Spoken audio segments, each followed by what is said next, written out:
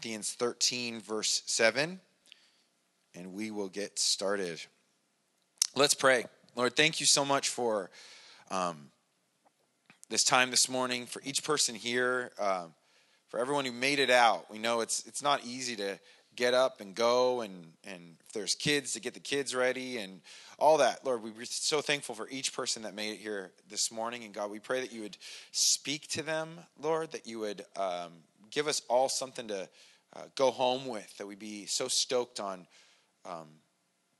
just who you are and what you're doing in our lives, and we'd be more receptive to listen. Give us ears to hear, give us eyes to see, and help us to fall more in love with you and what you're teaching us, your truth, God. We thank you. We praise you. In Jesus' name, amen.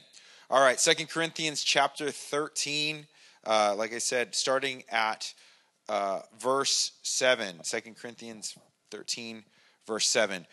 Paul last week had kind of mentioned the need to examine ourselves, to test, to see if we are really what we say we are, if we really are in Christ. And that's just something that is something we should be doing often, right? Not just to know if you're saved or not, but to know if you're walking in that salvation. So that is a key thing. Like, search me and know me, Lord. And so he's kind of been encouraging them with that, knowing full well that the church of Corinth has a lot of issues, but they act like they don't. They want to act like everything's good and everything's fine, and they don't want to address any of them. And so Paul's like, ask God to address them for you. You don't have to hear it from me. Ask him. He'll tell you. He'll show you, which is oftentimes what we do when someone says, I don't know if God's real. Like, what do I do? Like, I want to believe, I just don't know if I can believe. And you say, well, ask him to reveal himself to you. Ask him to show himself to you.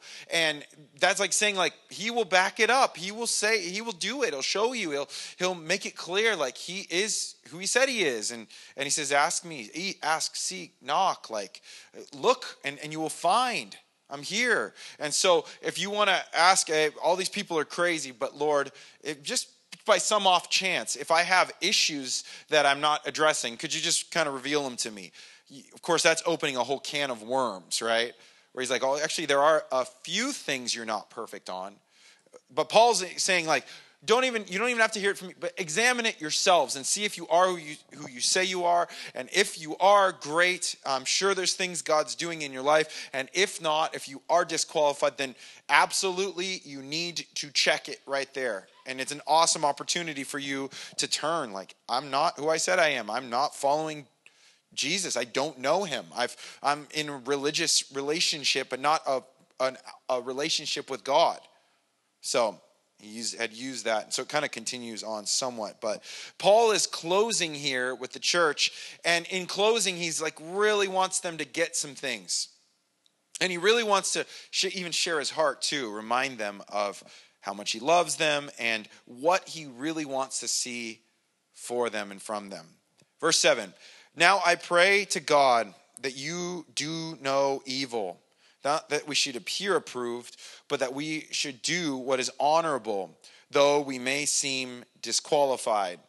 What Paul's saying is, like, I pray that you do no evil, that evil doesn't have a place in your heart. That's what I'm praying for you guys. That there would be nothing in your relationship with God that's suffocating the life that he is trying to pour into you. That there'd be nothing that would be stripping it away, or there would be no weeds in the garden that's taking the nutrients of your life. And I don't want that for you guys. And so he says, not that we should appear approved. Paul's not about appearances. Again, this is a little bit of a reference to they did appear like appearances. But he says what? But that we should do what is honorable. This is a bit of a lost art, right? Doing what's honorable. A lot of times it's a lot easier to do the thing that looks honorable.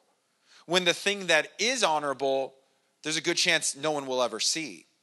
It's a good test of actually where you're at, especially in your relationship with the Lord. If you're willing to do it in front of people and to make a big show about it, then that's a problem. That's an issue.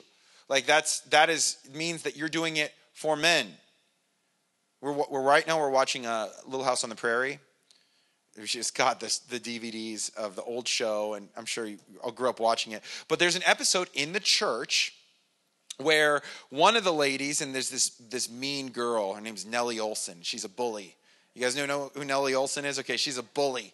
And Violet said, if I saw her, I'd smack her. And I'm like, okay, Violet, take it easy, okay?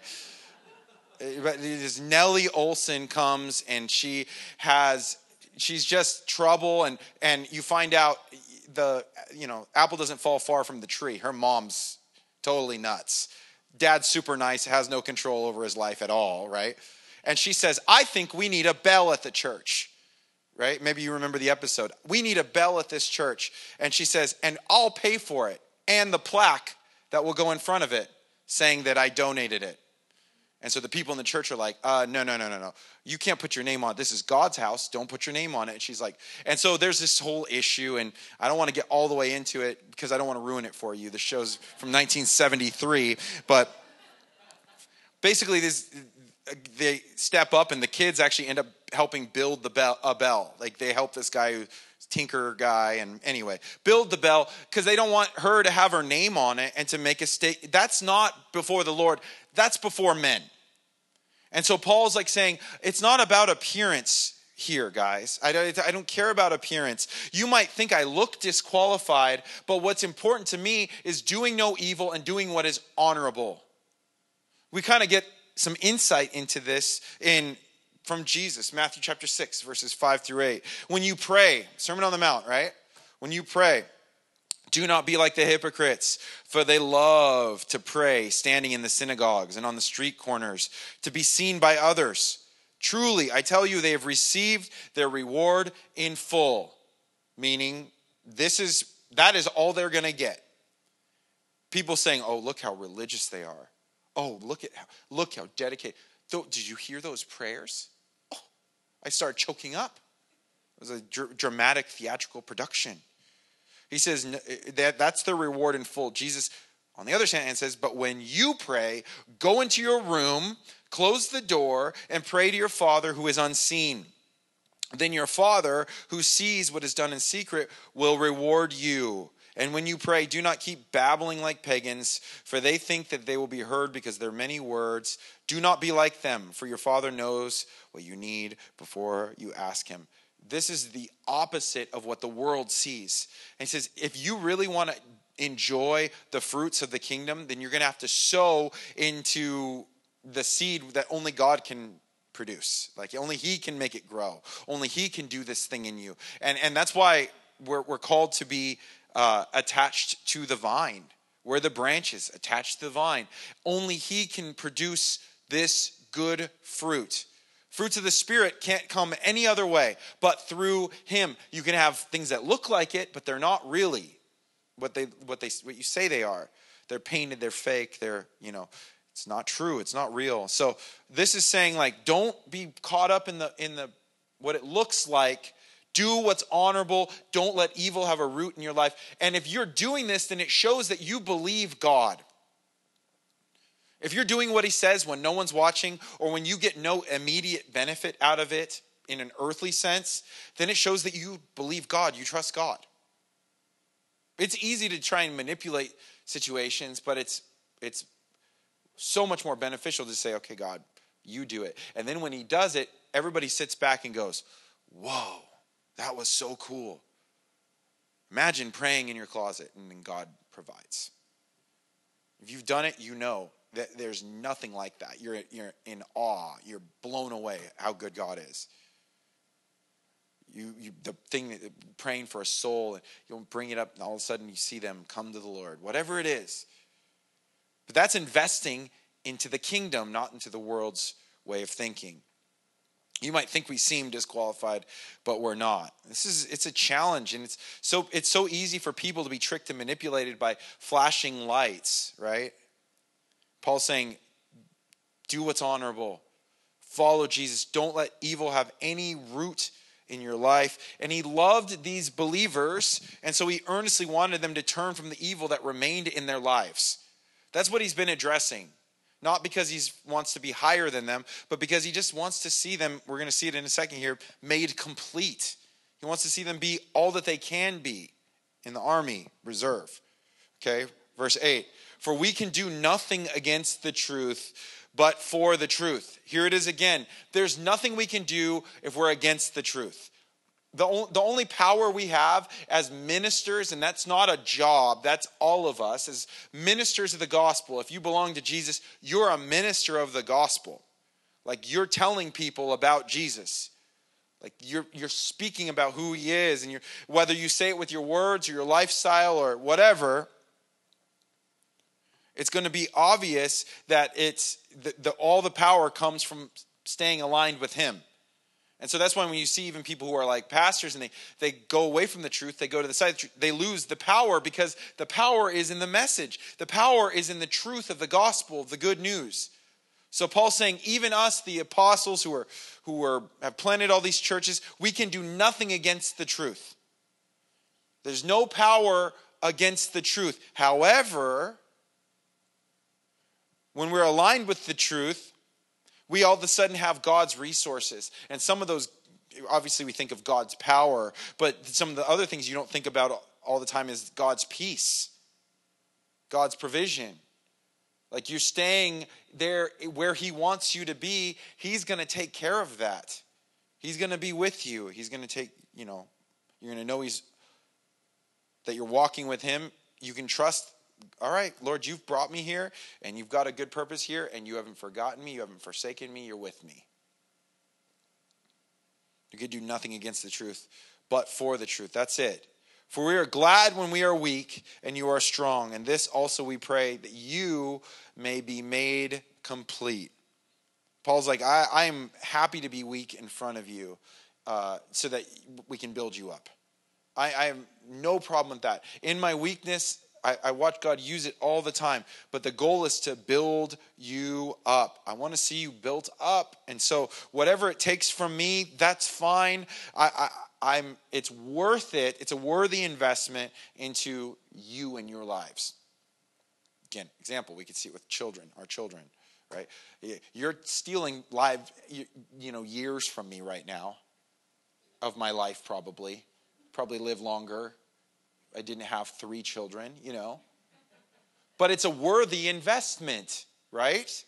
It's a worthy investment. It's like, it's so worth it because of what we get out of it. Like, it could take my life and it can be given into 3 lives. You be invested in that way.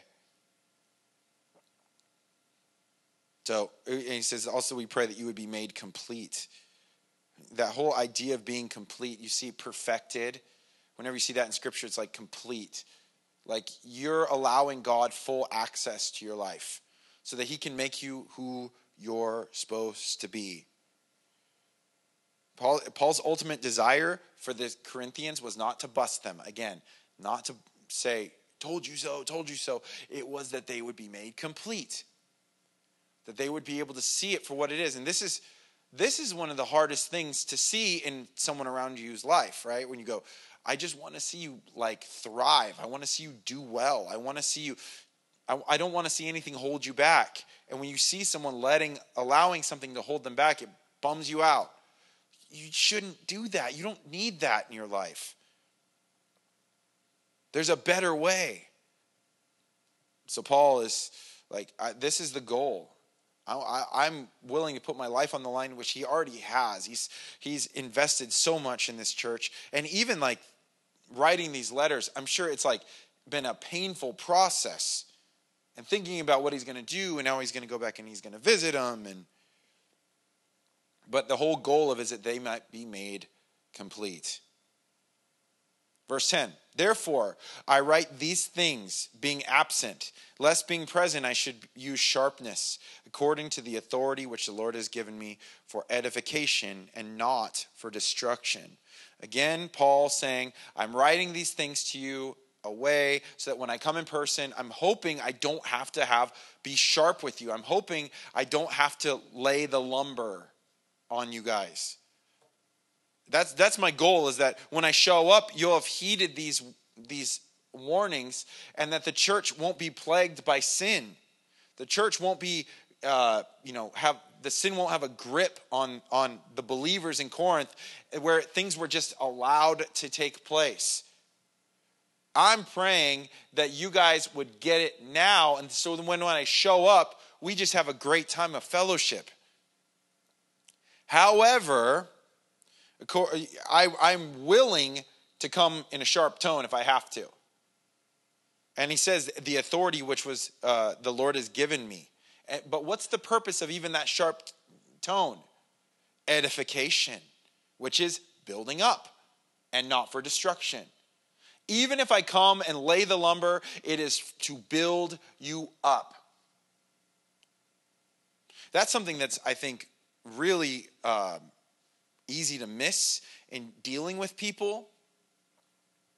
Because you go, oh, this person's clearly in sin.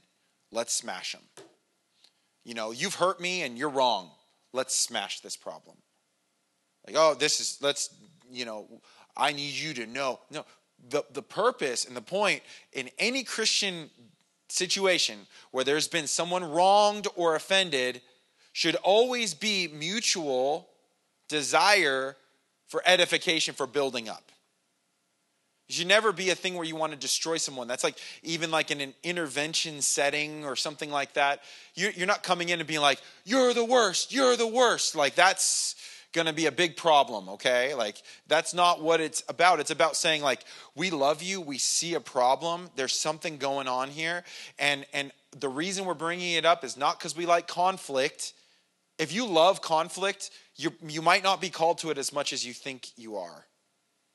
If you do not like conflict, you're probably called to it more than you think you are.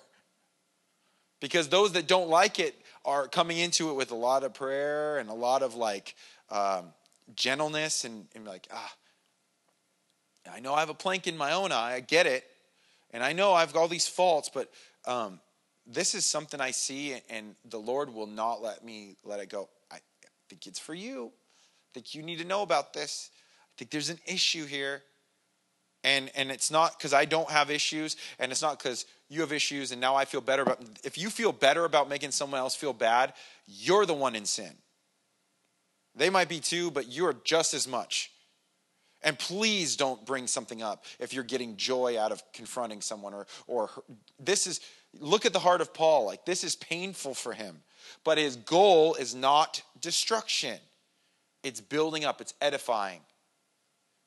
Even though this church has spoken bad about him and has been really rough on him and his whole goal is like, I want to edify you. And I would rather not even have to use the sharp tone. I'm not like, I'm going to really serve it up to him. I'm open when I show up. We won't have to talk about this in a negative way, and we can just enjoy each other. Again, like we said a second ago, for edification, not destruction.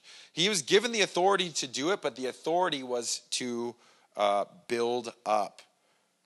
That's his point. That's why he's doing what he's doing. He says, finally, brethren, farewell. Become complete. Be of good comfort. Be of one mind. Live in peace. And the God of love and peace will be with you.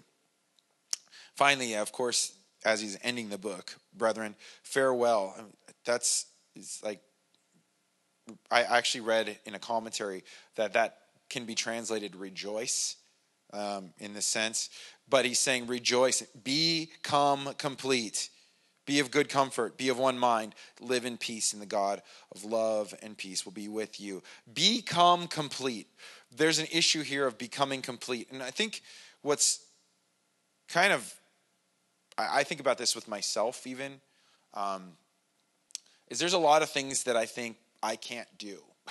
Like, oh, that's just, we start thinking things that they're part of just who we are. Like, oh, that's part of my personality. Oh, I remember I was talking to one of my friends and said, I have a bad temper, but I'm Irish, so it's okay. Like, that's just being Irish. You just have a bad temper, right? And he says, and he's Irish, and I thought he would be like, oh yeah, totally. He says, that's not an excuse. He's like, that doesn't mean anything. He's like, no, you're not Irish. You're a Christian. You're created in Christ Jesus. Like, that is not who you are. And so it can even be a family lineage. Everyone in my family's like this, so I'm just doomed to go that way. Everyone in my family does the same exact thing. Well, you've been taught that there's no way out, but that is not Christian. That is not Jesus. Do we need any better example than the Apostle Paul himself? Talk about a 180 on life. You know, like he was going one way and he turned and went completely the other way. And I know there's a lot of you in here who have done this yourselves. You were going completely the wrong way and God pulled you out, you turned around, and the things that you were are not the things that you are. But there's so many things that we kind of like rationalize and go, well, that's just the way I am. And we think there's no way of changing it. And these are the things we don't even bring up in prayer anymore. Oh, I'm just hard-headed. It's just part of who I am. And everyone's just got to learn to accept that. We'll be less hard-headed. Like, say, God, work on that with me. Do something with that. Yeah, I'm always late. Okay. Why? So what's wrong with you? Like literally, is there a force field in front of your door? I'm late a lot. I'm not like, believe me, I'm working on it, okay? But I kind of just have a thing where I'm really bad at estimating time. Oh, I could do all that in 20 minutes.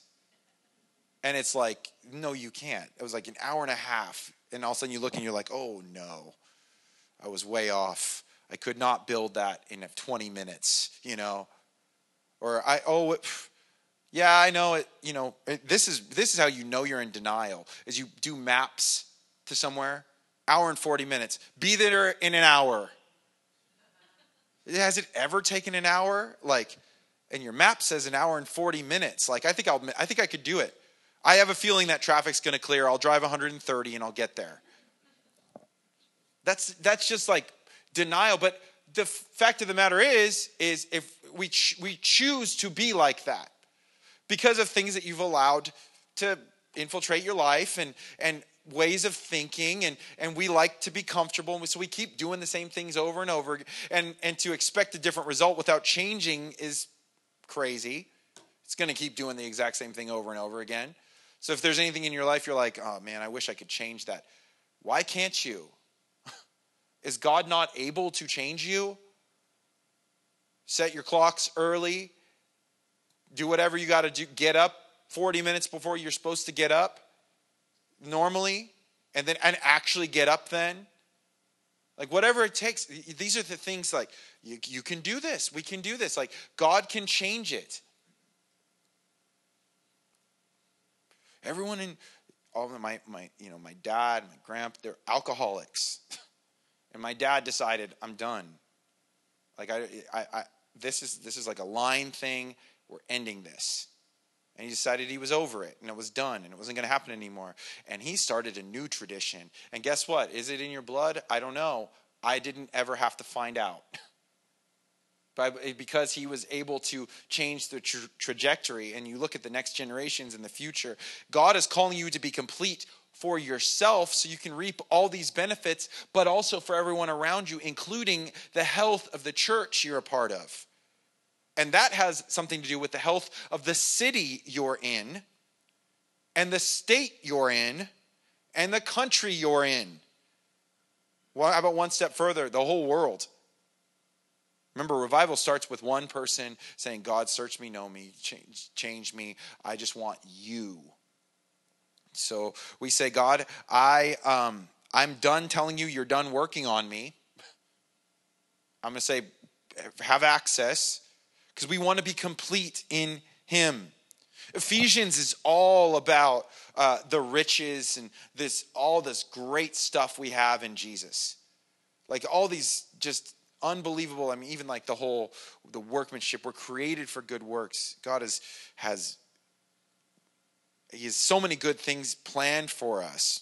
Ephesians chapter 3, verse 14, it's speaking of the mystery of God, which is the gospel, the good news. He says, for this reason, Paul says, I bow my knees to the Father of our Lord Jesus Christ, from whom the whole family in heaven and earth is named, that he would grant you, according to the riches of his glory, to be strengthened with might through his Spirit in the inner man. Let's take a look at some of the things that he wants us to have, that we would be able to be strengthened with might through his Spirit in the inner man, that he would strengthen us.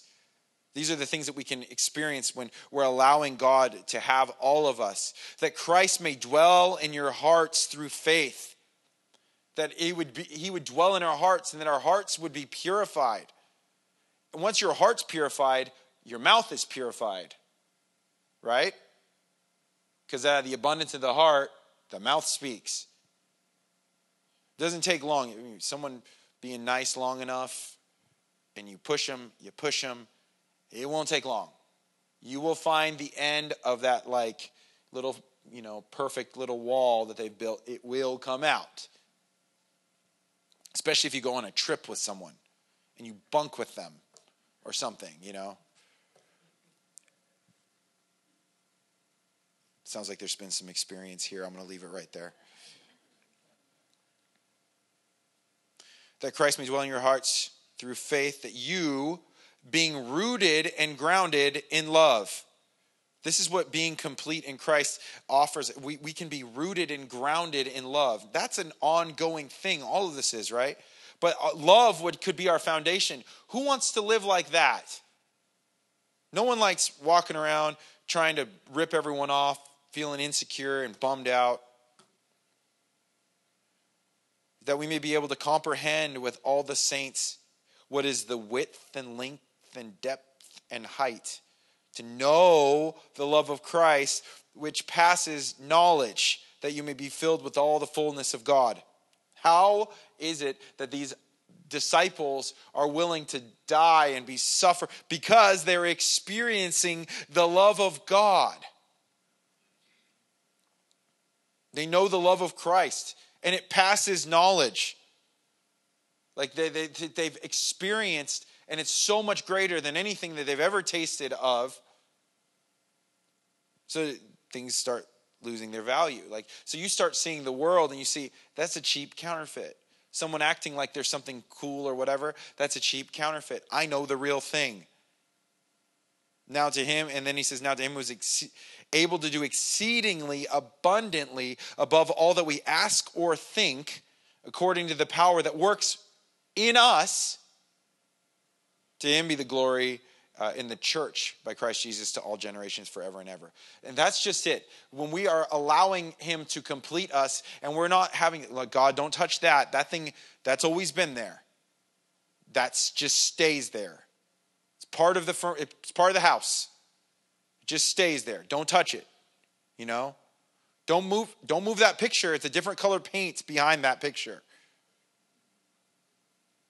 We allow these things to stay in our life. We miss out on him doing exceedingly abundantly beyond what we could ask or think. And it's not because God isn't willing. It's because we aren't. We put up restrictions. No, not that. Don't touch that. Don't deal with that. No.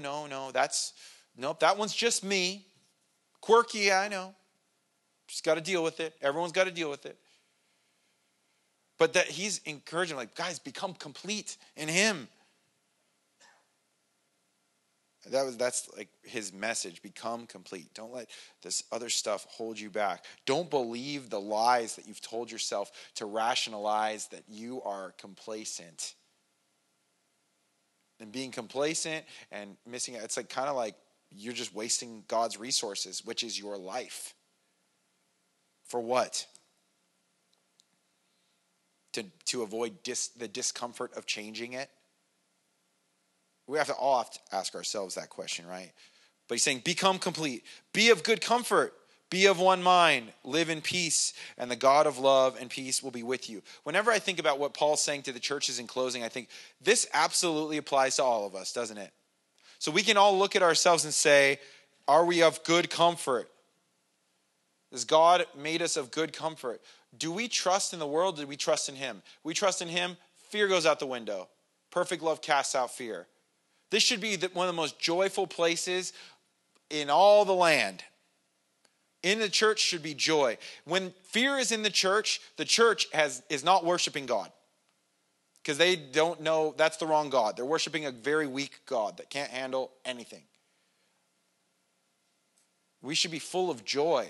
We should be people who are full of comfort because God comforts us and he's with us and he knows us and he understands what's going on around us and he's able to sustain us. Be of one mind. The only way to be of one mind is it to be the mind of Christ. If we try to be all of one mind in here, we're all going to be of the mind of Dr. Dave. That's not going to work, right? Not because of any offense to you. It's just not going to work. You know? Like whoever. You guys are all like, don't say me. I won't say any more names, okay? He's on the board. He can handle it. But to be of one mind, I always like to use the example. We couldn't even figure out where we would all go to eat afterwards. We couldn't even get a restaurant, be of one restaurant. We'd have to go to some food court so everybody can go eat what they want.